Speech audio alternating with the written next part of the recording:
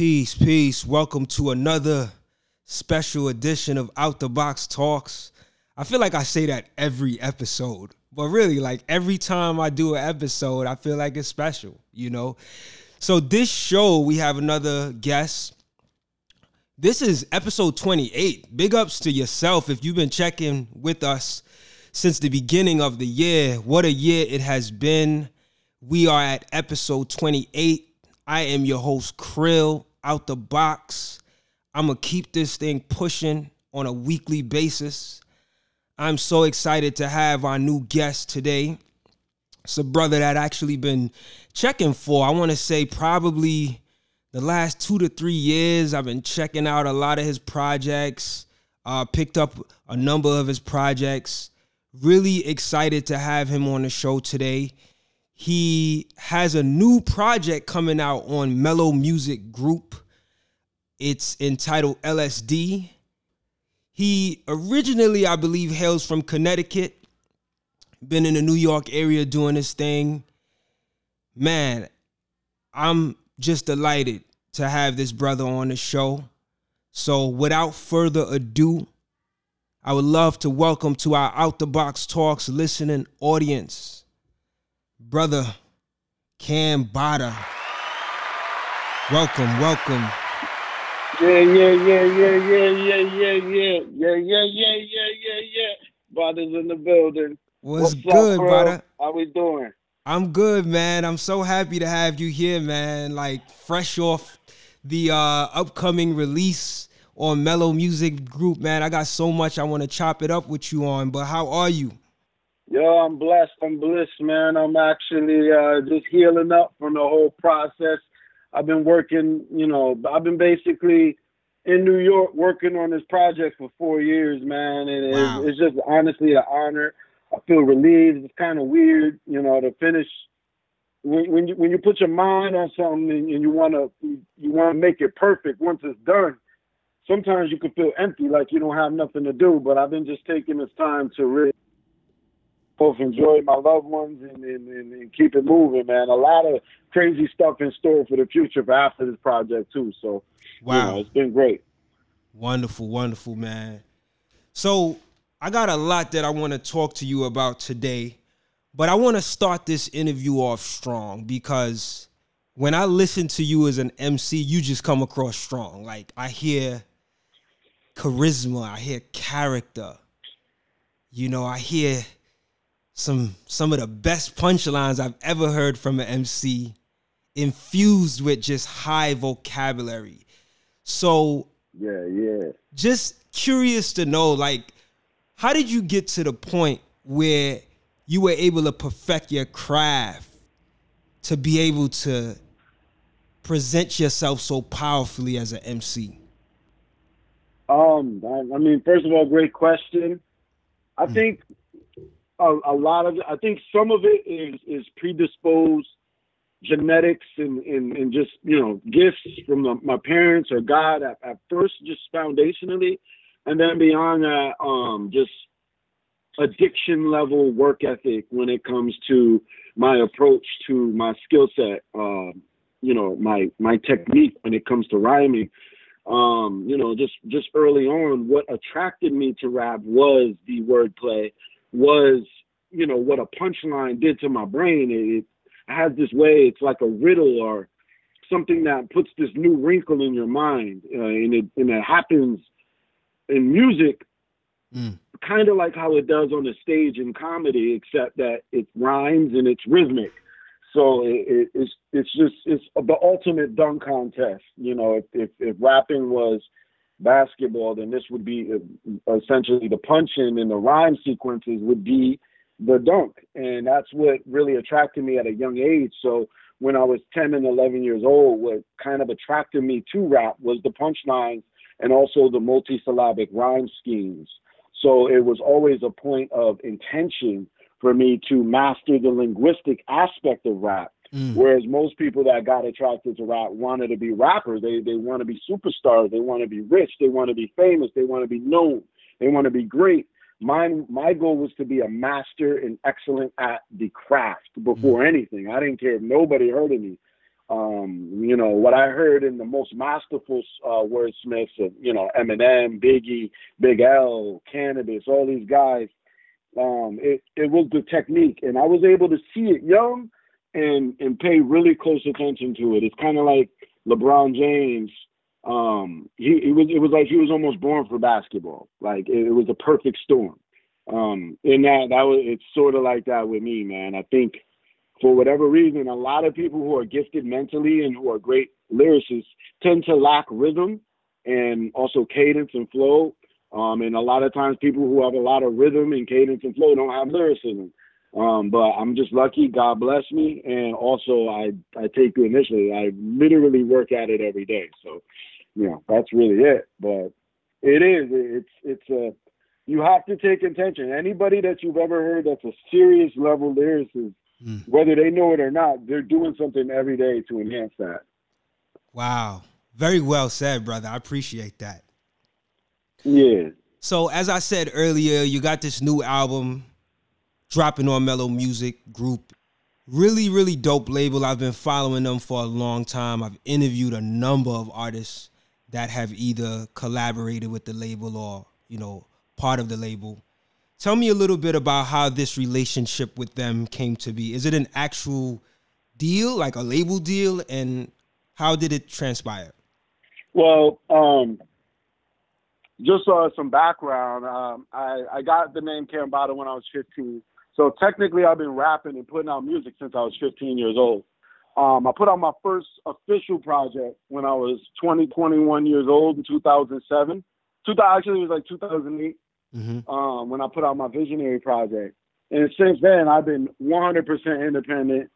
No investors, but, you know, mutual buddies and business partners that, work a regular job and just are helping me put together a couple $100 to do music videos here and there. Other than that, I never had a label. I've never had anybody to really depend on. So I got really adjusted to the independent. My mind was never on that. After a while, you know, when I came down to New York in 2013, I met with a couple labels, Atlantic Records, RCA Records. I've met with Mass Appeal. I've met with a couple of labels, and it just kind of didn't go. It just wasn't right yet. Like, my buzz wasn't big enough. People don't use the ear test these days. Like, I always knew that, like, my music was dope, and I was a high-level rhymer, but it just so happens that I came up in a time where they just started looking at Instagram and Twitter followers. Like, literally, I remember going into Atlantic Records and then being like, you know, you got to have at least 10,000 Instagram followers, 10,000 Twitter followers, and 10,000 Facebook likes. Wow. And this was probably 2013. And back then, I might have had 2,000 of each. You know, and it was like, oh, man. And every time I went back, that number raised. It was to the point where if you didn't have 100,000 on each, it didn't matter. And they never once did they mention, you're a God-level MC. Like, let's just sign you and take the chance. Wow. So after a while, I just kind of forgot about labels. Like, really, it was just like, all right, you know, I've been knocking on the door all this time. Clearly, they're not going to answer. I'm going to just keep on going with it. Then I put out my Kambala project in 2018. And shortly after Such a dope project, by the way. Oh, thank you. And it's crazy because that project came in lieu. Everything that came out after my Crack Baby Porch series, that's been out since 2015. Anything that came out after 2015 came out in despite me working on LSD. Nothing was planned. Nothing has been planned. So, everything that came in between that, even me going on Sway, wasn't planned. All of these, I never asked for anything. Everything just kind of falls out of the air. So in 2018, I've already been on Sway. I already put out the Tupac Murder Confession. I already put out Kambala.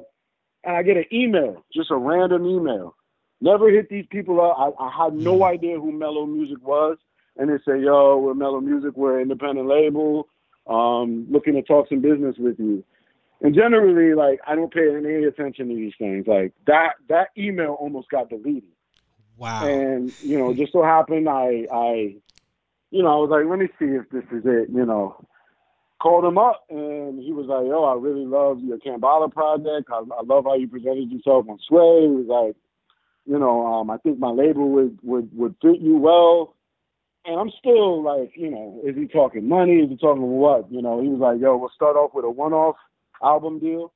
And they offered to actually buy Kambala. Like, they wanted to kind of grab Kambala and do a new album with me. Wow. But we ended up just doing LSD. And that's they hit me up October 2018. And since then, it was like, all right, now, once I got that deal, we signed it in like November 2018. Wow. And so then that's a couple years from now. Yeah, so it was just for, what was that? No, I said it's a couple years back, actually.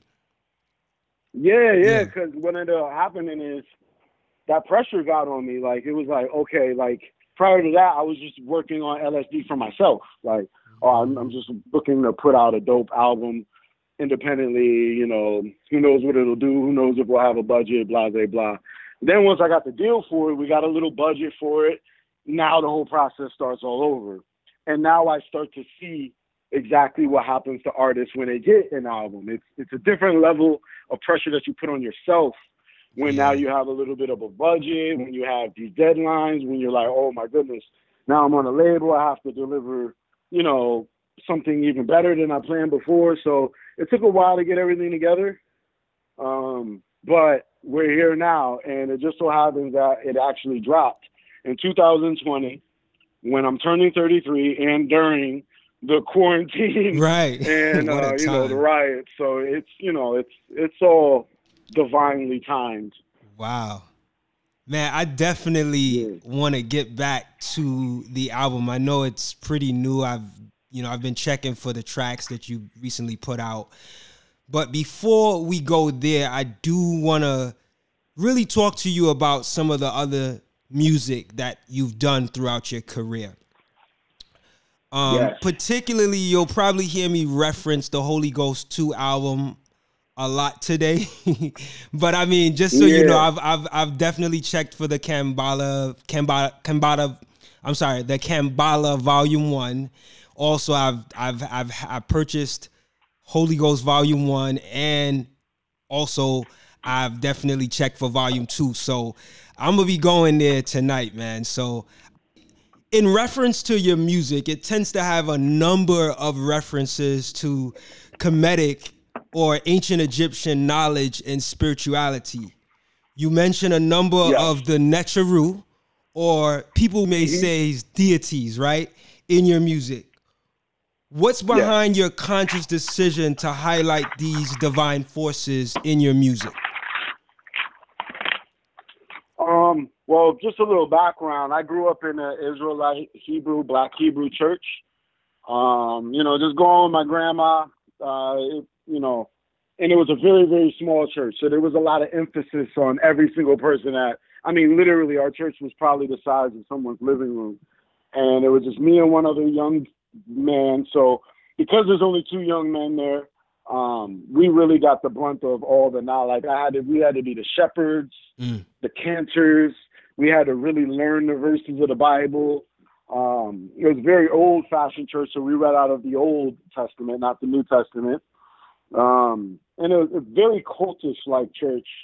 Old school women separate from men. So I always just I just had an internal compass for, divine doctrine, I guess you could say. And so I already knew all the Bible stories just offhand, in my mind without even thinking about it. And then as I grew up, I realized that, of course, Marvel Comics is like modern Greek mythology, which is synonymous with biblical mythology, which is synonymous with Egyptian mythology. And, as you get older, you realize that, Hermes, Thoth, grandfather Abraham, all the same person. You know what I mean? Solomon is the same person. And I've always been attracted to hyperbole.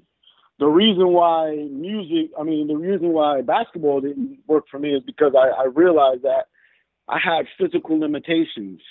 However, mentally, there are no limitations. You can go as far as you want. And one of the things that kind of stifled me as a rapper younger is figuring out where I want to go with this. I'm not a street guy, so it didn't feel natural to rap about guns and drugs from a realistic place. Right. Like, I can speak of it now in a hyperbolic, allegorical sense because I just know how to word it. But when I was younger, I was trying to find myself. Upon analyzing other rappers, I realized that the best place to really do this from is the realms of the imagination. If I leave everything strictly to realism, what am I going to talk about that hasn't been talked about already? Jay-Z, Nas, Biggie, Tupac already talked about all the life stuff, even though everybody still has a story, but it's boring. So I realized that if I can thread in the most divine mythology into my rhymes and kind of display them in a contemporary sense to where people can, kind of like a new Bible. I always say, why did we stop writing the Bible? So really, like, my music is all about the mythos, the modern mythos. So I've always been attracted to Christ-like, Superman-like, Marvel-like, Herculean-like figures. It's because you can say whatever. There's no boundaries. Like, the bars I can say when I'm describing a god and splitting the Red Sea and walking on water and holding the sun in my palm. Like, you can't do that if you're just talking about, I was flipping bricks on the block. How much can you say? Right. So really, it's the hyperbole that brought me to talking about these guys. And every time you read about one of them, there's so many deities. Yes. And then to not limit myself to just Kemetic, like, so if I limit myself strictly to Kemetic doctrine, then I can't talk about Hindu gods and Buddhist gods. Right. I can't talk about. So I don't limit myself, and I basically connect the dots between all of them. Nice. And just to get the best bars, to squeeze the most juice out of it. Yeah. That's a great explanation, because I was going to ask you, how come you emphasize Kemetic, but you just kind of answered that. But I was going to ask you, how come you emphasize Kemetic but not like the Greek gods, right? Like I don't have a problem with it, but I was curious to know, like, usually when people think about deities or mythology as it relates to so-called gods and goddesses, they think about Greek mythology.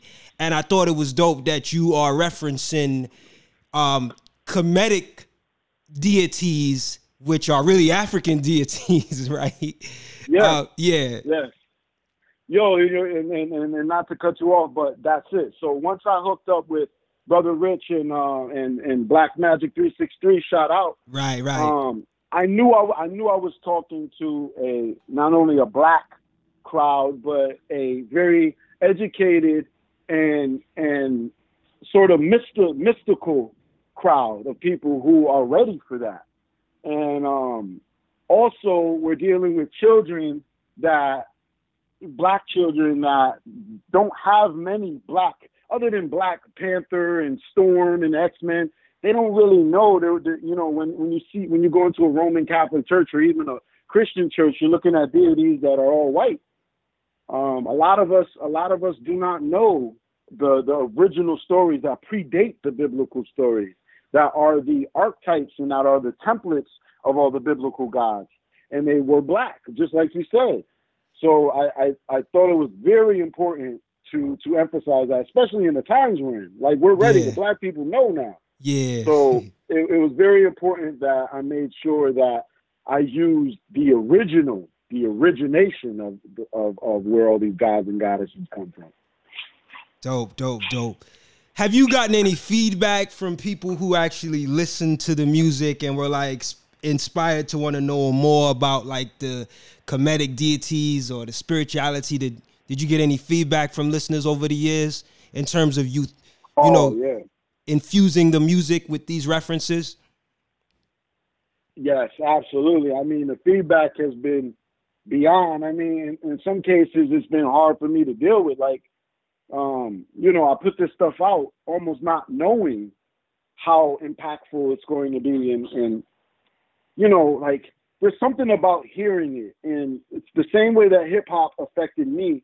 I knew that if I could present something that could affect the crowd the same way I was affected, but even more dynamically, like, I knew it was going to capture them and get them into it. The same way, you know, seeing Zeitgeist or seeing any conspiracy might open up your eyes to it.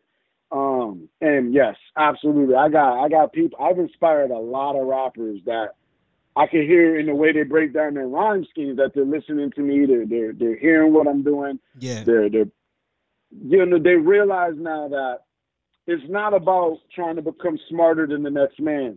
If you're a rapper, what do you use? You use words. Right. So, absolutely. And we're limited to the cachet of words we have just in regular time. So when you can go and crack into these divine revelation, you're getting better words. You're getting more true words. And people are realizing that, yo, either I'm going to let Cambada get all the bars or I'm going to get on the wave. Yeah. Wow. That's really interesting that you say that, man. Now, yeah. I can see, obviously, that you're a spiritual brother. And for the people that truly understand spirituality, a lot of us know that it's different than religion. And I know you spoke about your experience with religion growing up. But on your new track, Bones of Osiris, you state that religion works because human beings are gullible. What makes religion have such a persuasive impact on the human being? Well, first of all, life and death. Everybody has a sense that death is this inevitability. Not only that, but we're all looking for answers as to why we are here. Religion, in a sense, offers some kind of pseudo explanation for this, indirect explanation for this, and probably the only explanation people will ever encounter in their lives to purpose and death. What happens when you close your eyes at night? And it's because of that, it's obviously something that's, I guess, desirable. It's the most desirable thing. You get somebody that claims to know what happens after death, to know that there's a higher power, to know that, you know, here are the instructions to get you into heaven. I think everybody on earth is essentially vulnerable to this mindset or to this thought process. And so it's easy for us to slip into this, especially if we're talking about the patriarchal structure of the church, which is structured exactly like a courtroom, which is structured exactly like a classroom, which is structured exactly like a masonry lodge, exactly like a performance stage. We're basically entrained for this process since we're babies. And you have a priest or a preacher or a minister that is essentially your spiritual translator. They're the ones that read the Bible because it's too hard for the congregation to read, and then they're the ones who display it for you. So you kind of have no choice but to be gullible to religion because it's the only explanation we have. We're humans mindlessly, aimlessly walking around, you know, keeping ourselves busy with the day-to-day tasks and not even questioning what the fuck we're on this weird ass planet. Why are there birds? What is this sun? Where does the energy come from? You know, and that's why, because I'm not saying human beings are gullible, excluding me. I'm putting myself in there too. Religion works because human beings are gullible. Essentially, the most enlightened human is going to be able to have a routine that they've created themselves that becomes a religion to that person. Other people see how effective it is in following his footsteps. And that's how you get a story like Jesus. Everybody has a religious behavior. It's just that, did it stem from you or was it created by another man who's just trying to get some money? Wow. Well said, man. Yeah. Well said. I just feel like you have such a really dope way with words that when you say certain things, it just kind of sticks out and it gives you a whole new meaning to things that you didn't look at the way that you now look at them, you know? So I appreciate your abilities with your words and being able to do that through the music. Yeah, I appreciate you, man. I appreciate your ears, man. No doubt, no doubt. So I want to also reference another line from Bones of Osiris. You say, if you're not as smart as me, I'm dumb to you. My favorite color is the number W. Yeah. Explain that line, particularly the favorite color part. Yeah, so essentially, like, I've been a lyricist, since I picked up a pen. And it's always been like, yo, Cam, you going over people's heads, you need to dumb it down. And I'm like, what kind of man asks me to dumb it down for them? To me, you should just want to smarten up. True that. Because other than that, like, everything I'm saying is going to sound like mumble to somebody that doesn't understand. It's kind of like listening to somebody speaking Italian. They could be the most eloquently intelligent person you've ever met, but if you don't understand what they're saying, it sounds like mumbo jumbo. So when I say something like my favorite colors, the number W, I'm giving you a color, a number, and a letter. And I'm trying to find some kind of synchronicity with them. And I'm telling you, my favorite color is the number W. So to solve this riddle, I really left it in the hands of the listener to put this together. And I'm going to do the same here. So if you're familiar with gematria, or even the alphabet, which has 26 letters, right? You can go down and you can then figure out which number W is, and then line that up with the color chart. So what number is W? And then go on the color chart, which starts at 0001, and find the corresponding color. Or you could look at a W in Roman numerals as a W, as a double V, and come up with 10 and realize that there's a number that corresponds with that. I love it, man. That's the kind of where I want to leave it. I don't want to give it away completely. Indeed. But because it's essentially a puzzle. And but I think you know where I'm getting towards on that. No, I totally get it. You have to find the number that corresponds with the letter that corresponds with the color, and you'll understand what I'm talking about. I love it, man. I'd rather people go on their cookie crumb fumble and find it themselves. Dope. I love it, man. I love the creativity and just like the ability to find. I'm a student of lyrics, man. If it's one thing I really enjoy is lyrics, man. I really listen. So thank you. I appreciate that. You have 2 collabo projects under the belt with producer Black Magic. As we said earlier, Holy Ghost 1 and 2. Tell me a little bit about how your relationship with him transpired into these 2 albums. I mean, when you talk about the law of attraction and magic and all of that, manifestation, this is it 100%. 2013, 2014, I had no idea who Brother Rich was. All I knew is that his channel was the channel I kept clicking on anytime I wanted to hear people like Bobby Hemmett and Phil Valentine speak. Red and Blue Pill, they were also in A.A. Rashid. Would be on these channels, and it was a Brother Rich channel, but at the time I had no idea what Brother Rich even looked like. All I know is that he's asking all these cool questions, and he's got like these incredible black researchers and basically philosophers speaking on his channel.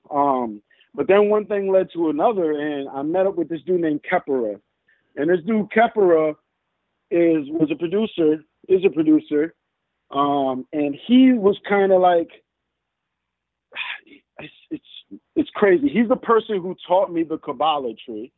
He's also the producer that produced Joyner Lucas's first song, Ross Cappuccioni, that got him popping. Because when I was in Tampa, Joyner Lucas was out there too, and this was the producer that was working with him. He's also the producer that introduced me to A.A. Rashid, who was one of the speakers on Brother Rich's channel. Yes. He posted one of my videos, and then Red Pill reposted it. So I knew that Red Pill was familiar with who I was. So fast forward 2015, I moved to New York with Phoenix, my business partner. And the first thing we do is go to a Brother Polite debate. And when I go to the debate, I see Loaded Lux there, which is another foreshadowing. Right. But I also see Red and Blue Pill. And I introduced myself to him. I'm like, yo, I'm Ken Body. You heard my song on the internet. I was like, yo, I just moved down here. I'd love to do music with you and whatever you want to do. Literally, if it wasn't that night, it was the next night. We got in the studio and we started making music. And then Brother Rich eventually heard the music we worked on. And then he heard God Lives. And we hit him up for an interview. And after the interview was done on his channel, I interviewed on his channel. So already I'm like, damn, I'm now on the channel that I used to watch. Wow. Just by making a couple moves. And then after that, I'm like, yo, like, let's do a song or something. He sends me the Black Magic beat, which was basically the title song of his channel and the first song we did. After we did that song, we did an EP, and that's all she wrote. It was kind of like, and the crazy thing about it is Black Magic or Brother Rich didn't have any projects out prior to that. Right. These are his first two projects. Yeah, I was going to ask you, like, I'm familiar with the channel and his interviews and stuff, but I had no idea that he was a producer. Like, he was actually making beats. So, like, how did you actually find that out? It's funny. Once I find out that somebody does music, it's an in. It's an in, because especially if they're a producer, because I know they need rhymers. And it was like, I found out that he was producing, and so that's why it was such a valuable and poignant move. It was like, oh shit, this guy does music. If I can do a dope ass song with him, he'll want to do all my music with me. And he has a huge crowd. I mean, he has over 250,000 subscribers. Right. So this is immediately going to be heard by 250,000 people. Wow. So it was just an opportunity. And for anybody listening, that's the kind. If you're a rapper, find somebody that's a producer that's not necessarily doing much. They might need that spark, and watch what happens. And it just so happens that Brother Rich is just abnormal, and he makes incredible music. And he was just kind of honestly waiting for me. He didn't know it. I didn't know it. Wow. And that really changed. That really changed my life, because it opened me up to a huge crowd. I think before that, I only had like 3,000 or 4,000 followers. And then after that, like, everything just started coming together. But yeah, like, I just from the conversations with him, I found out that he made beats. And he sent me some beats, and I immediately, it wasn't no question. It was like, all right, take advantage of this opportunity. I think I got the song done in a day. As soon as he sent me the beat, I was like, boom, I got to make the best song this guy's ever heard. So that way he could put me on his channel and we could get popping. And that's exactly what happened. That's and dope. From there, it was like, and the way I work is so fast, so easy, that, yeah, like, for me to be his first two projects, it really made it easy. It's like, you know, he makes beats at the drop of a dime, just as soon as I'm there, and I write rhymes and record them myself. So I'll bring the beat back home and record myself, mix it, master it, and send it back to him done. So there's no waiting. It's like, boom, here it is. And I just took advantage of it, you know? Wow, man. That's amazing, man. I'm glad to hear that story. So another song that you've done with Black Magic, aka Brother Rich, Shaka Zulu. You have a line, such a dope line on that song. Pretty dope song all together. But you say, Mama was a hunter, Daddy was a hunter, all of my brothers hunt each other. Woo. Known to knuckle up and uppercut a slug, or punch or snuff a stunner thug, a gunner stutter, blood is butter. You're gonna do the Brooklyn buck up, come and drum up. Now, I don't know if I said everything right, but when I heard that line, I was like, yo, what it was going through your mind? Like like what type of frequency were you operating on as far as your mental or to get that kind of rhythm going when you put that line together? Because it's so fresh. Yeah, yo, I appreciate that. I mean, it's kind of difficult to explain, man. It's when I'm going through a beat, I always try to imagine if I'm hearing it, what would be the best way to do it, and then try to do it. Like, so it's kind of like dancing in the steps of like when you have a beat, especially like a beat like that is kind of slow. It allows me to put more in between the beat sequences. So I guess I'm just trying to. It's like mumble rapping. If you've ever seen Young Thug in the booth, he literally, and this is why he's different than everybody else. His art is so pure, and I say that in a way, you know, obviously I say that loosely because, you know, the substance of what he's saying is basically, you know, microwavable. But when you see his process, you understand why. He literally pulls the words out of the sound that he mumbles. So on a song like that, like when I'm going da da da da da da da da da, that's what I'm doing. So it's like brothers hunt each other. Yeah. And then you have to find the corresponding words that work with those sounds. Nice. So I'm setting up the pattern by mumbling. Right. Wow. So and Brother Rich has the recording, like that song was initially freestyle. Okay. So because I freestyled everything already, I already knew the flow. I just had to make the words work. Right. And that's the way it came out. So it's like da da da da da da da da da. So it's like gunna sputter, bludder, you gonna do the Brooklyn buck up. I just knew I was rhyming things that sound like utter. Right. Utter. Yeah. It's but then you have to keep the thread. So it's not enough to just because I could say brother, mother, I could say a whole bunch of stupid stuff, you know? But, I think that's the dope part about it is like it actually sounds like you're making sense. What I'm curious to know, I like the idea that you said you put the pattern together first and then you had to find the words. What I'm curious to know is how did you go about finding the words? Like, what was that process like? Was that a tedious process to be like, okay, I need to not just find the words, but I got to find the words that make sense? That's where the magic comes in, man. It's when you can find things that coincide, that also happen to rhyme, that's where it comes into like, all right, how rare is this?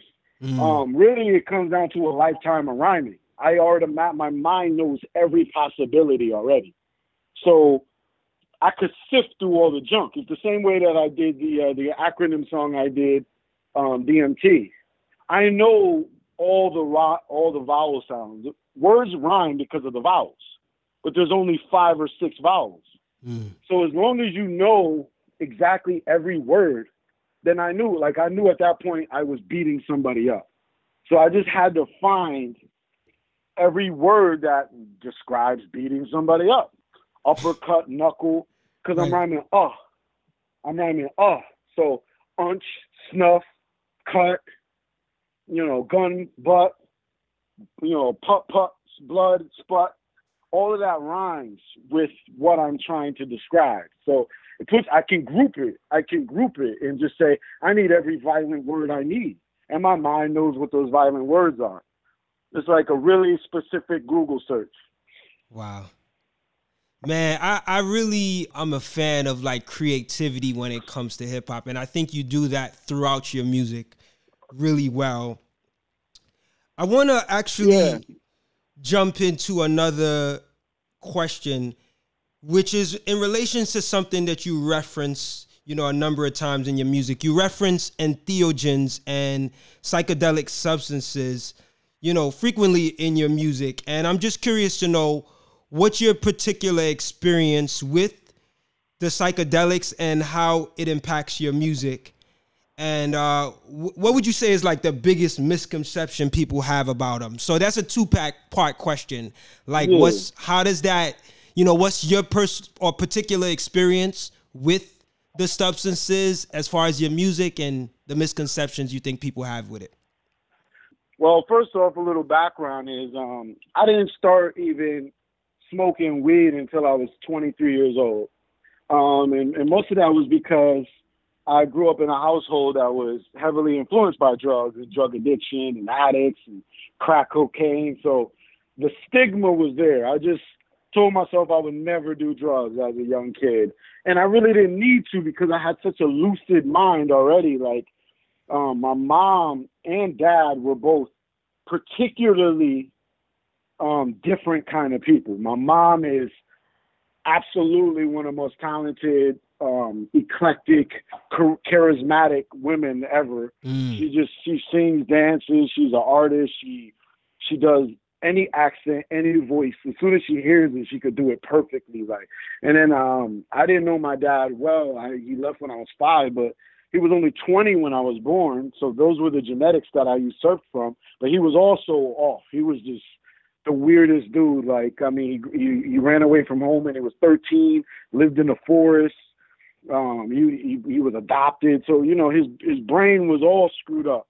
So me getting those predispositions, I used to, anytime I got sick and got a fever, I would hallucinate. Like bad. Like I was just always hallucinating. My dreams were always insane. And I just always was a little different than the other kids.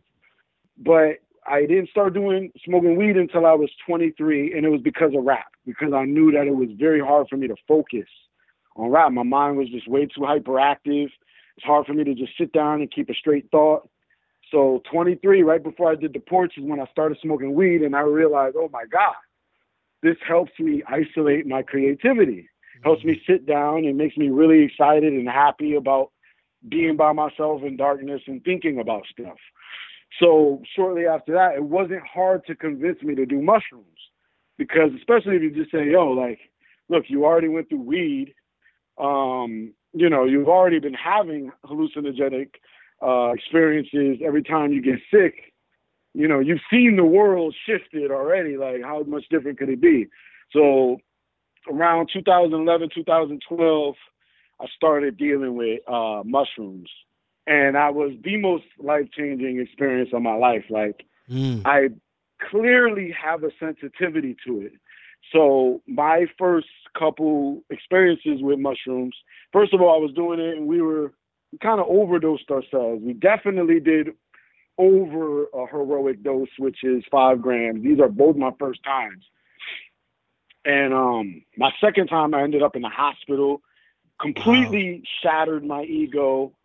And shifted my life. I mean, more so than, you know, seeing an alien come down. I mean, when you really lose it on mushrooms, certain people, I mean, they really break through. It's called having a breakthrough, where it shatters your reality. You now, I mean, you never forget it. You never forget.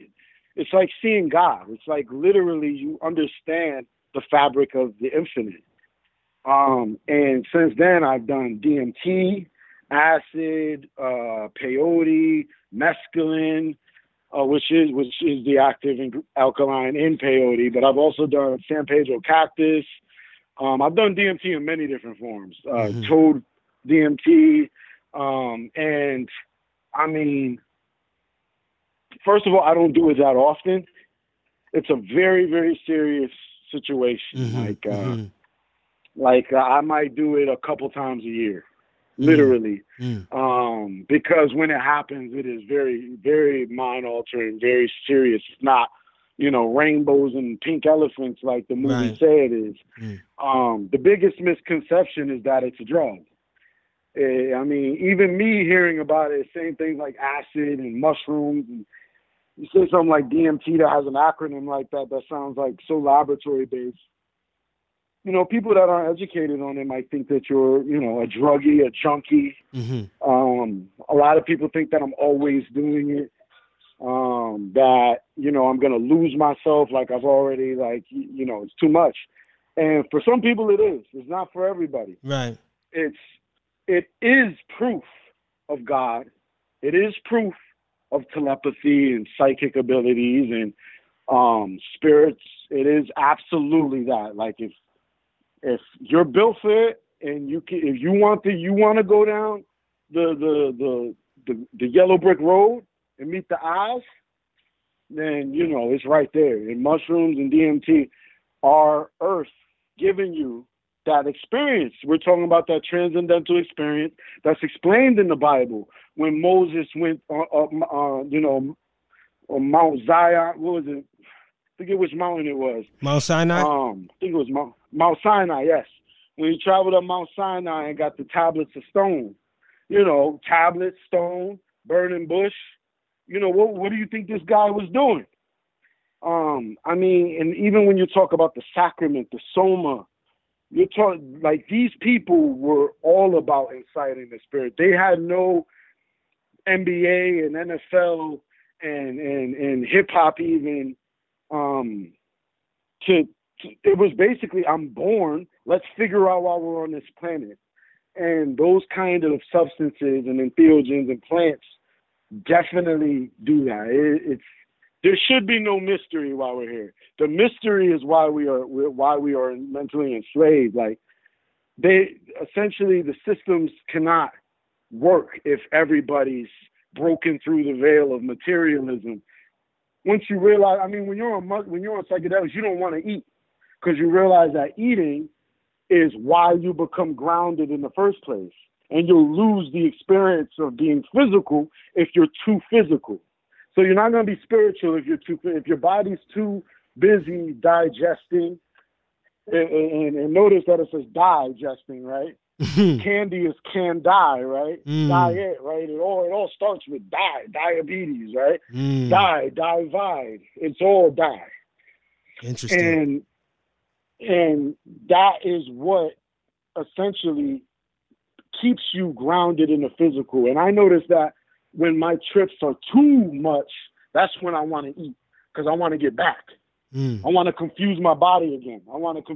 Because it's very hard to have stability being strictly spiritual in a strictly material world. When your whole family is still doing Thanksgiving and partying and drinking and eating, and you might be with a girlfriend or a boyfriend that doesn't live that lifestyle, like you're gonna stick out like a sore thumb if you're skipping around, like it's Narnia, and everybody else is preparing for the Super Bowl. So it is very hard to maintain a lifestyle in the psychedelic mindset, but it is not a drug. It is not bad. It's not for everybody, and it's not something to be played around with. Right. Yeah, I was going to say, man, just want to make sure I put the disclaimer out there, man. We're not saying anyone go do these, but I was just, curious to know how it affected your creativity. That was really interesting breakdown, by the way. Yeah. Yeah, like I said, man, I feel like I was spiritually called to it. And I feel like under those states, especially under DMT and mushrooms, I was granted the Ark of the Covenant and the gift of language. 100%. If you ask me, that's what happened. That's what happened when I did it. But again, it doesn't happen to everybody. It's not for everybody. Right. Everybody has a divine calling. And, I know 1,000 people that have done mushrooms, and the majority of them just basically say, oh, I saw some colors, it was cool. Yeah. This, that, and the other. And then they end up wasting their whole life doing mushrooms and DMT looking for the face of God. You got to be righteous off rip. If you can't see God when you're sober, you're not going to see him under mushrooms. So at first you got to get yourself right before you get into that. And when I first started doing mushrooms especially, I was really working out and cleaning my body out. And I was already kind of on that side anyway. So it wasn't hard to mystify me. If you go into that with any doubt, the spirits are shy. The spirit realms are shy. The deities, the gods are shy. They don't want to make themselves known to anybody that's going to, number one, represent them falsely in the material world, and number two, scare them. Because we're the ones that have power over the physical. You know what I mean? Like if you're witnessing something spiritual, you have an experience that they want. It wants. So, extreme caution when you do it. It's not cocaine, not heroin. Those keep you materially bound. These entheogens, these spiritual teachers, I say it like this: it doesn't even matter if it's not for you, it's not going to make itself available. First of all, you can't just walk down the street and get some shrooms. And if you do them, it's just like if you ever seen Indiana Jones Raiders of the Lost Ark. Before you can get to the treasure, there's always going to be traps, right, to scare the weak away. So yes, if everybody on Earth decided tomorrow to do mushrooms, it would still be only certain people that are let through, that are ready for that experience. Right. Wow. On the track from your Holy Ghost 2 album called Yahweh Shai, you say at the end of the song, a wise man once said patience is a virtue, but time is a relentless force, and waiting too long could result in missing your opportunity to be God. Further expound on what you mean by that statement. So, vices can be virtues and virtues can be vices, meaning that if you're too virtuous in one set of morality, it could stifle your experience here. Just like if you're too good and you never experience what bad is, then you might not have any sense of excitement in your life. So when you're thinking about patience as a virtue and what patience can bring, right? And how patience can bring you beautiful gardens, and patience can bring you love and riches, it could also turn to laziness. It could also turn to too much hopefulness and too much faith. You're kind of the grandma sitting on the porch waiting for Jesus to descend from the sky. At a sense, patience enough to realize that you are God and all the miracles are enacted through you. So don't miss your chance just because you're patient, just because you're waiting for the bus or you're on the bus and you're the last stop. Don't be asleep when that stop comes, because that's what this is. Like, this is the play net, just like a playground or playtime. Like, if you're waiting too long for playtime, you might fall asleep while all the kids is outside dancing in the sprinklers. So you have to be active. You have to want. You have to, at the same time, you want to be patient. You have to balance that with eagerness and motivative action, and have intention in what you do. The patience should come after the action, not before it. Wow. So yeah, have patience after you sent the letter, but you got to work to write the letter. You got to work to stamp it and get it to the mailbox. Then have patience, but not before that, because it's not going to just come. You got to bring it. Got it. I like how you broke down the balance aspect of it too, right? Because a lot of times, like you said, we just focus on one thing. Like you said, if you're continuously patient, which is a good thing, but you might be missing opportunities by not taking those chances at times when it's necessary. Yeah, exactly. I like that. Exactly. On that album, you also have a song called Black Nigga. I think that's from that album, right? Holy Ghost 2 as well? Yeah. Yeah, I got a lot of reference from that album. But yeah, that song, I really like it because you show the transformation from like the Black Nigga to the Black winner, right? And it kind of shows like that transformation from the low vibration Black brother to now the high vibration Black brother. What do you think is the biggest thing distracting the path of the Black Nigga to become or to transition into that Black winner? Just looking at what we're dealing with generally as a people, what's blocking that transition? So if we look at the most successful Black people that we've seen, whether it be in athletics, music, science, politics, whatever it may be, it's always the ones that don't focus on the fact that they're Black. They just are great. They're Black. They know they're Black. They might not even know they're Black, right? Because I always said, what would you do if the whole world was Black? And then do that. because a lot of the times we get caught up in proving our greatness of black. Oh, I'm black, we deserve this. Oh, I'm black, let me do that. Oh, you know, the white man stops me from doing that. You know what I mean? But if you didn't even worry about that, what would you do? What would you do to stand out against the other blacks? Because, yeah, we're great. You know, we dance, we sing, we everything we touch turns to gold, essentially. But we get so caught up in that we end up looking like Slick Rick, you know what I mean? And not being the guy that signs them. You know, so a lot of it is like we get so caught up in the materialisticness of our blackness that we kind of slip out of the being of it, the mirror, the video, the fact that we can even look at ourselves. If you ever read the book of The Alchemist, the main character, his name is Narcissus, and he fell in love with himself after seeing his reflection in the water. Right? And that's why your eyes are in the front of your face. While really you need some kind of technology or something other than thyself to see thyself. Like, my beauty is a gift to the person who gets to view it. Right. Essentially, I'm not supposed to we invent or seek something to find purpose in how we look.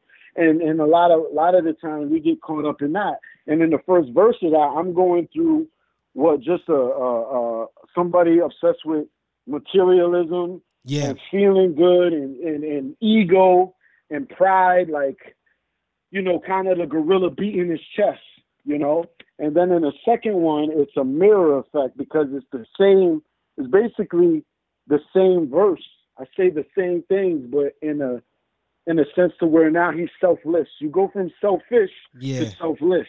Yeah. And I remember I was looking at the word selfish. And the reason why the word selfish is because if you selfish, then you're selfish, because you could then teach the next man to fish for himself. You see what I'm saying? Yes. Selfish is the one who sells the fish. Wow. He doesn't share the fish. Right? And once you get caught in that, then you're not going to be able to bring your people up. If you're the only one that's rich, if you're the only one if you have that crabs in a bucket mentality. So, you know, in the second verse, he's sharing his love with the woman. He's hopeful about creating a legacy and a son, where, you know, a young man might be like, yo, fuck that bitch, you know what I mean? I'm just trying to drink that Henny, you know, get lit. Like, yo, you know, not taking care of his kid, you know what I mean? Whatever it may be, you're in a state of self. You're still trying to find thyself. But once you find thyself, you don't have to think about yourself no more. Now you don't need the ego no more, because you know it. You validated it. So that's kind of where that aspect comes from. That's well said, man. You know, like I said, you have a way with words. I can't remember where this line comes from. I think it's from one of the newer tracks you put out. But you say, you see impossible, I see I'm possible. And I was like, when I heard that, I was like, yo, that's dope. I like that. Yeah. As simple as that. There's like the words, when you start to look at these words, you can extrapolate directly from them. Mm-hmm. It depends on how you see it.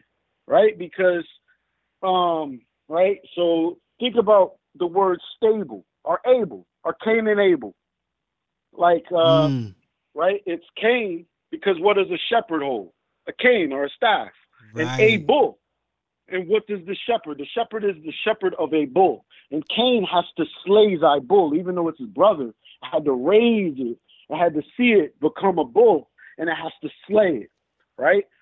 For its own hunger and its own greed, right? Wow. So Cain and Abel, and then anything that has a bull is talking about bull. So we talk about stable, and if you're stable or you have a stable where you hold the bulls, that's where the bulls stay. Yo, that's dope. Or if you're humble, or if you're humble, see, bulls moo really loud. Ooh, if it's a humming bull, it's now a humble bull. Yo, Cam, you taking me to school tonight, man. I feel like I'm in a super lyricist course. That's what's up, though. But that's what it is when you see impossible. Yeah. It's also I'm possible. Definitely. It's a perfect word. A word that is well titled can define itself. And you can look at it long enough to find all of its meanings. I mean, it's always there. Always there. Dope, man. Now, coming back to the album LSD, short for Lunar Solar Duality. Just curious to know, what can people expect from this project that's different from any other project that you put out, aside from it being on Mellow Music Group? Like, a lot of your projects are like, I don't want to say that they're exactly the same, but I know that when I hear a Cambada project, I know what I'm getting, which is a good thing. Yeah. But how is this one different? I know you've been working on it for some years. Where is this one gonna separate itself in greatness, right? Because all of them are also dope, but where is this one gonna separate itself in greatness from the others? Well, just as the title insinuates, it is the Lunar Solar Duality.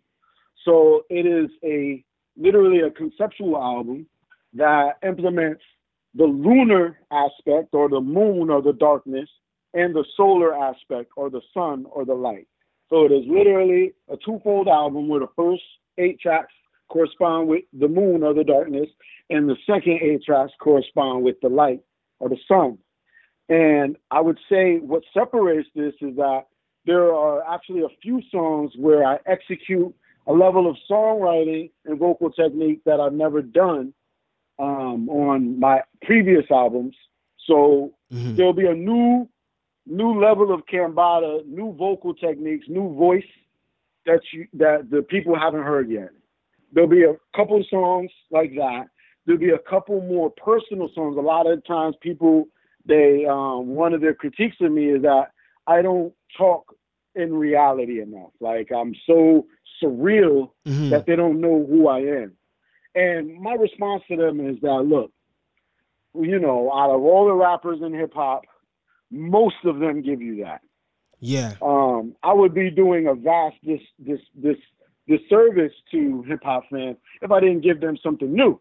Right. So, really, and plus, you kind of need to live in order to say stuff like that. Like, there's those rappers that say, you can't even speak like me. Or, I've been through shit, my shit is real.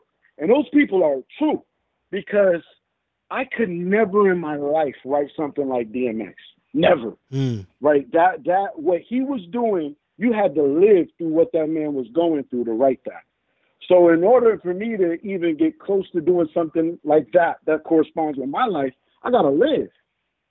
And a lot of times when you're young, you're still going through the process to where, you know how they say God protects the fools and the babies? As a young man, I knew that I suppressed and repressed a lot of my feelings. And it took me coming into being a man and going through real life depression to get some of these feelings out. So you're going to get, not only are you going to, on this album, you're going to get a new level of songwriting, but you're going to get some real emotion from me that definitely talks about the darkness that I'm currently going through now. And you're going to get about 4 concept songs that have never been executed before. So, where, you would get, remember Now Stillmatic?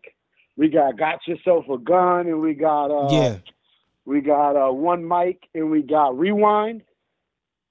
Right. You know how he does those concept songs? Yeah. And people used to do story songs. People used to do story songs, and they used to do, concept songs, and Big L did Ebonics. Right. Like, really, the pen got lazy, because you don't need to do that. Like, so everything is based off the kids. And anybody that's coming up now, that's a young 18-year-old now, was basically born in the 2000s. They were born in the 2000s. That means by the time they started listening to hip-hop, it was already past the Soulja Boy era, and they're not listening to Nas and Jay-Z like we were. Like, I was a kid listening to Rewind. These kids now are basically listening. They're listening to Roddy Ricch. They're listening to, Megan Thee Stallion, which are good artists, but they're not doing concepts. So who's going to be the rapper that does that for the kids now? Who is going to be the one to say, look, this is where the pen can go? Yeah. So this album is gonna offer you just some new wrinkles from Cambada personally in my songwriting and my emotional output, but it's also gonna offer hip hop as a whole at least 4 concept songs that have never been done by another rapper to this level of linguistic Wow. mastery. I'm looking forward to it, man. Just the way you put it. Now, does the album have, like, I see that you have Apollo Brown on the Nightmare track, and I don't know if that's even on the album, but like, who are some of the collaborators on this project that maybe you haven't collaborated with? Did you collaborate with any of like the mellow music, artists that are usually attached to that label? Like, are we gonna see something like that, or is it just kind of Cambada mainly? So the Apollo track came after. That was just a one-off track that me and Apollo did to kind of announce me signing to Mellow Music. But we're definitely going to do something in the future. So okay, dope. 2021, 2022, we'll have something going. As far as the album goes, it's mostly me. Okay. The only rap feature I have is Red Pill. Dope. And the rest of the features are singers. None of them are famous, but shout out to, well, they will be famous soon. Like, I got Kenny Buttons on there who's completely dope. I got Onyx, Natural Onyx, who's another singer, dope. Songbird, dope. And then I got another kid named Jamal Ray as a singer. But really the only other rap voice on the album is Red Pill, and that's for one verse. And that's the track that I have Brother Rich or Black Magic produced that track. It's called 24 Hours. Dope. The other producers, I got like Piff James, who's a producer. I got my boy Eddie. It's really no real super famous names on there. I don't do a lot of features on my personal albums. Got it. Not yet, at least. Yeah, I wanted to kind of use this as an opportunity to really show my expansiveness. But definitely, like, after that, I'm doing a collab album with Loaded Lux. I just hooked up with Cyrock and Soul Messiah. Oh, dope. Yeah. So those that's gonna be interesting. Are gonna come. That's gonna be interesting. I'm looking forward to that. Both of them joints. Yeah. You did a collabo single with Cannabis, and I would be remiss if I don't mention this before this interview is over. Just tell me a little bit about how that collaboration came to be. I know it was just one track, but what was it like, connecting with him to the point where you guys actually did a song together? I mean, well, first of all, shout out to Thanos and Domingo. Shout out to C-Ray's Walls. I believe the line of connection starts with C-Ray's Walls, which is a rapper that I connected with, legendary rapper that I connected with, and I was working with for a while. And he introduced me to a producer named Thanos. And Thanos was actually producing with a producer named Domingo Padilla. Now, Domingo Padilla is actually, hold on real quick. Do you have a charger somewhere? I might need it. I got a charger. Yeah, take your time. I can edit it. Yeah. I just got to find a charger real quick. Yeah, take your time. I got time. Yeah. So, all right. So, if you're familiar with Big Pun, he has a song called Dream Shatterer. Yes. Dream Shatterer, that joint. Yep. Very familiar. He produced. So he actually was working with Cannabis on an album, and Thanos produced the track with him. Was the co-producer on the track, and they were looking for somebody to collab with him on the track, and they mentioned me.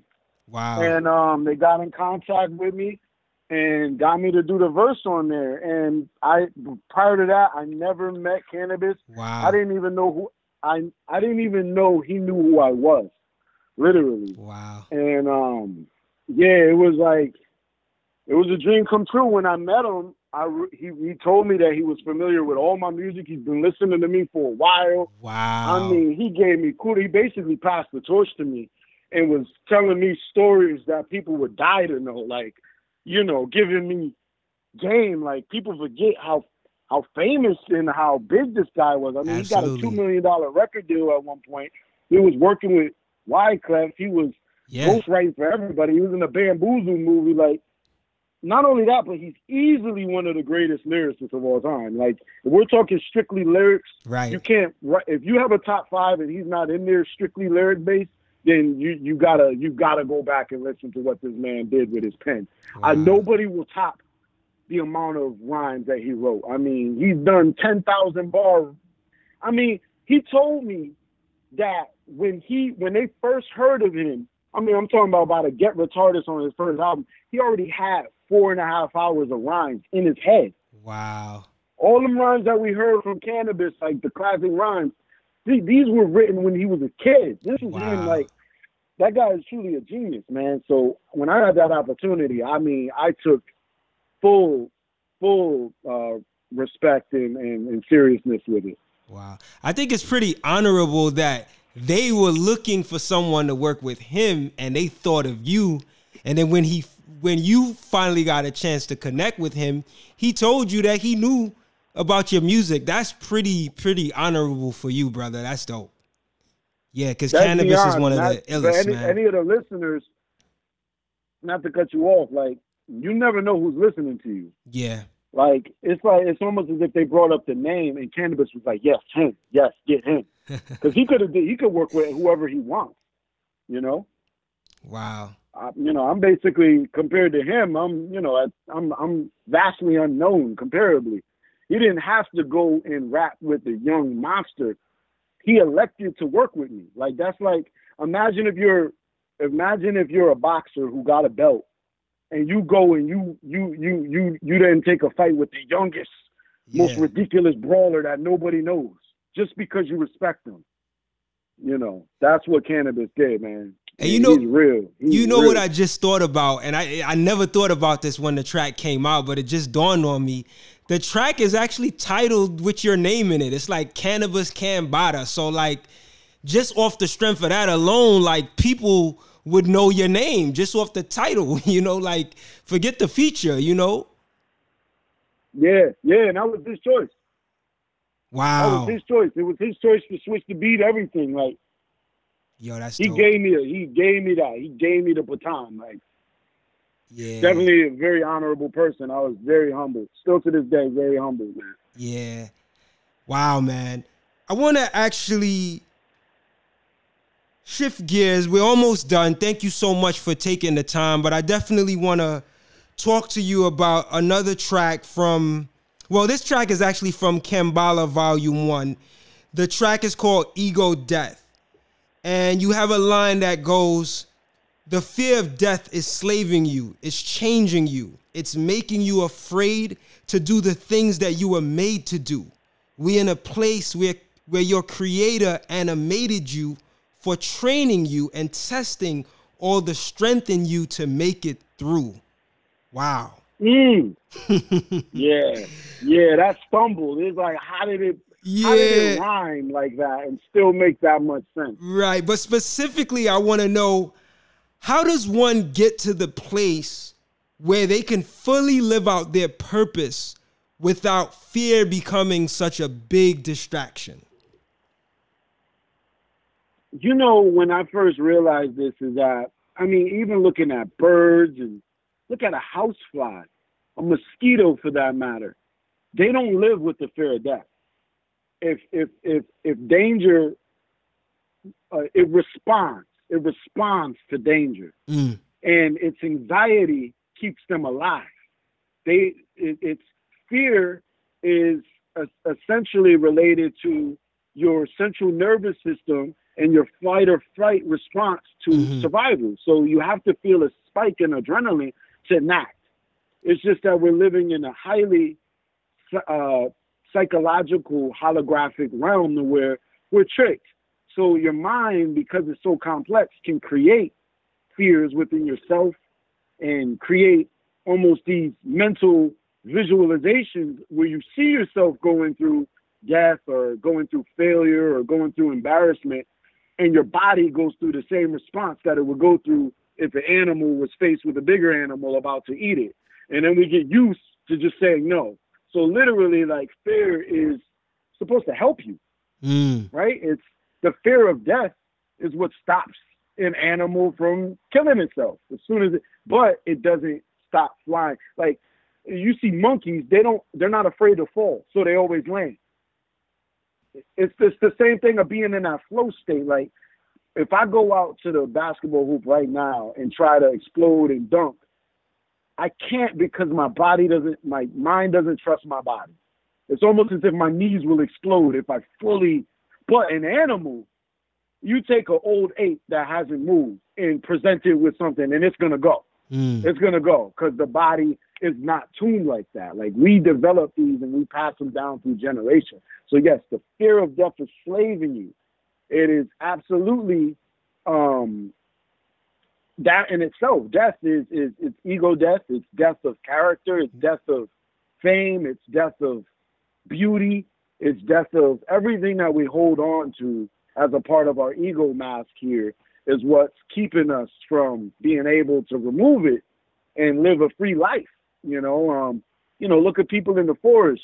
People that don't know any of this shit are able to just go. And you won't just die. Like, if it was that easy, nothing would survive. There is an aspect of destiny and fate that keeps you here. Think about how many people are on the highway every day driving at high speeds in these death machines, but still make it home every day. So yeah, like, once you let go of death, the fear of death, then you can start doing impossible shit. You ever see Tony Hawk and these BMX and these snowboarders and these extreme sports guys and these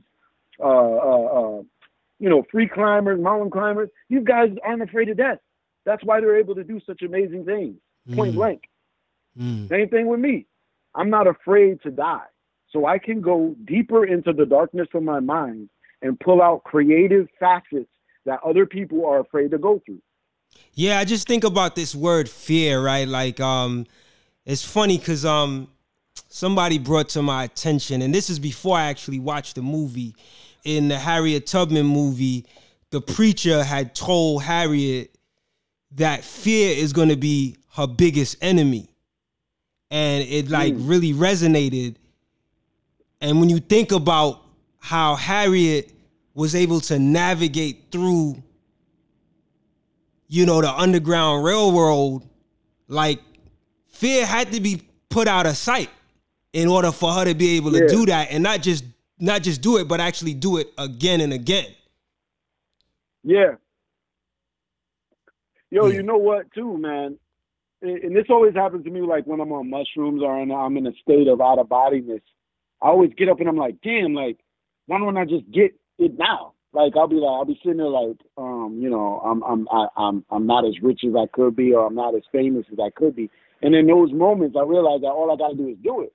Like, literally, like, there's been, before I got a deal, before I even went to New York, I was like, all I got to do is jump on a plane, sit in front of somewhere, and wait till that literally knock on the door. And don't stop knocking until somebody answers. Everything is available right now. It's just that we build up these internal visuals of us failing. And that keeps us from doing things that, like, humans are mad, like, docile.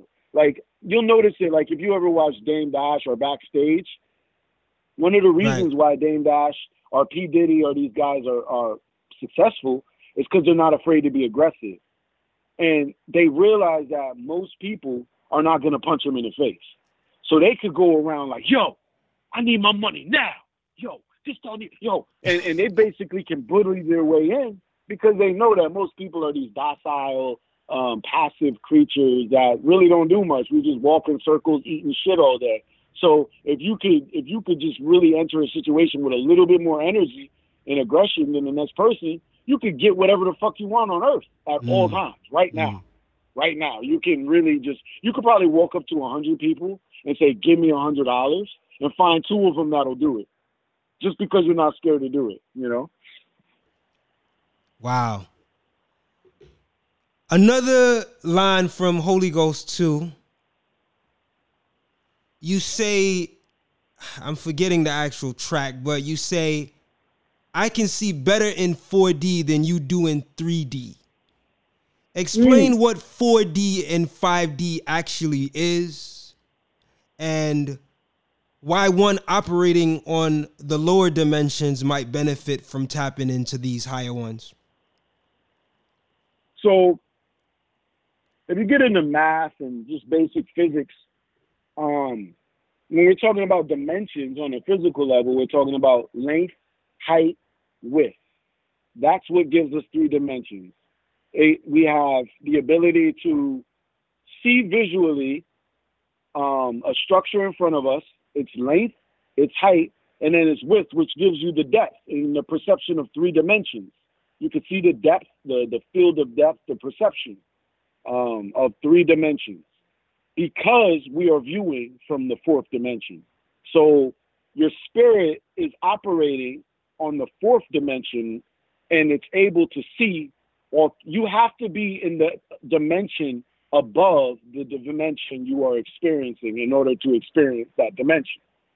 So based on just that theory alone, you know that the unseen aspect of yourself must be 4D in order for you to experience and pick up in sensory 3 dimensions.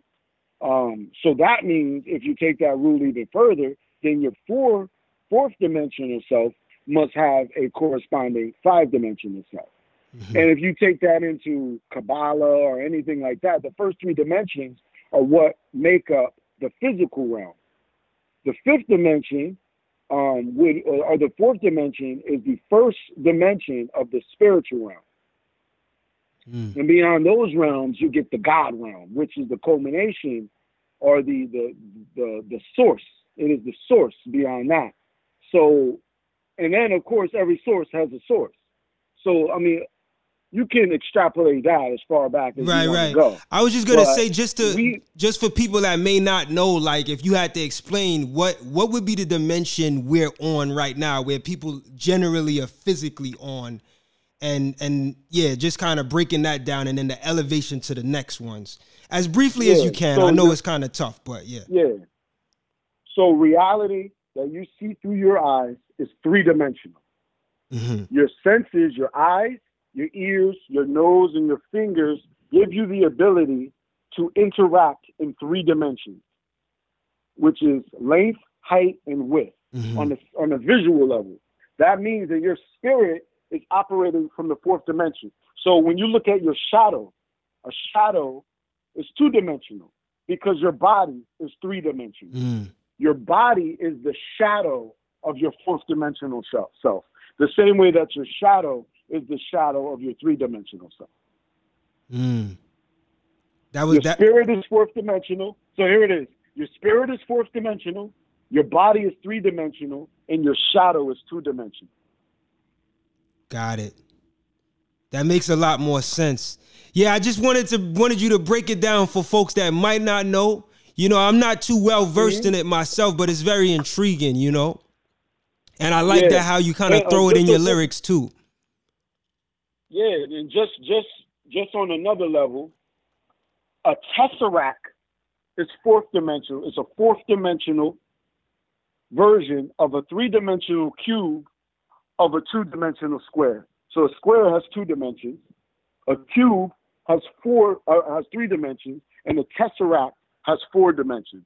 We do not have the ability to see a tesseract, but mathematically, it is what is above a cube, which a cube is a square in 3 dimensions, and a tesseract is a cube in 4 dimensions. That's the mathematical definition.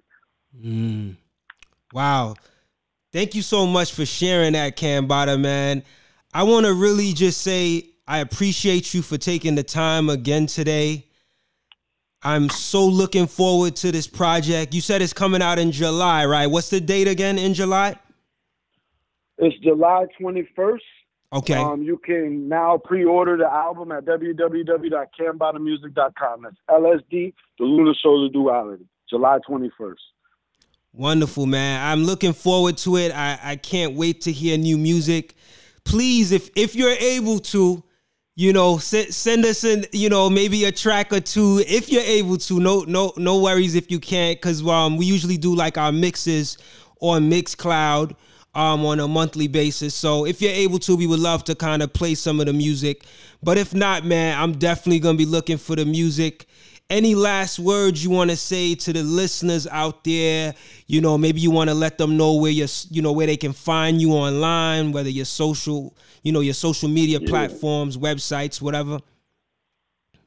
Yeah, first of all, thank you and gratitude to you and Out the Box Media Radio for having me on. I mean, I'm beyond honored. Secondly, again, I go by the name of Cambada. If you haven't heard it, now you know. Mm-hmm. You can find me at Cambada Music. It's spelled CAMBATTA Music. You can find my music at www.cambadamusic.com, which is also where you will go to pre-order my upcoming album LSD, dropping July 21st. If you haven't heard my music yet and you're a fan of bars, rhymes, crazy concepts, consciousness, wild drugs and stuff like that, definitely give me a listen. And share it, man. Word of mouth. What just in closing, what would you want people to take away from this project? I know it's not out yet, but like, what would you hope within the first, I don't know if that's too soon, but within the first couple of months that people hear this project, what would you hope it does for for their listening experience? I hope that it shifts their mind, and as just an effective way as seeing an alien would. I hope that they can wrap their minds around what I'm doing and understand this is the greatest act of lyricism that they've ever heard at this point. 100%. They have to understand that, because that's why I did it. You know what I mean? Essentially, like, from a selfish point of view, I have to be validated so I can continue to do this. If I'm validated on a physical level, I can continue to do the spiritual work to continue to bring this on. But when you're listening to this, you're listening to the next level of lyricism. This is a human being that took the intentional approach at mastering the pen and mastering the literary techniques of the authors that make rappers look like elementary school students. You listen to James Joyce, you listen to H.G. Wells. These guys are using levels of description to tell their stories that rappers haven't seen yet. And I want to be the spark that makes the sort of future rappers are able to do that. Wow. I like that, man. Very well said. Again, thank you again, brother Cambada. All the best with this project and all the future stuff you got coming. I'm hoping that we get another Black Magic collabo album, because I love those projects when you release them. Definitely. So we'll definitely that's keep it coming. I'll throw that in before, not to cut you off, but 10/10, October 10th, 2020, Black Magic, Loaded Lux, Cambada collab album. Oh, that's the album. Oh, nice. So it's a Loaded Lux collabo. Oh, nice. Is that going to be Holy Ghost Part 3? No, that's not. A whole new joint. It's going to be to the likeness of it. Got it. It's going to be called Manifest Destiny. It's Manifest Destiny. I like that title. Listen, yes. Shout out to all of our listeners at Out the Box Talks. If you guys have been tuning in on, our podcast via Spotify, Google Podcasts, Apple Podcasts, I want to thank you. Make sure you check for us every Friday. We put out a new episode.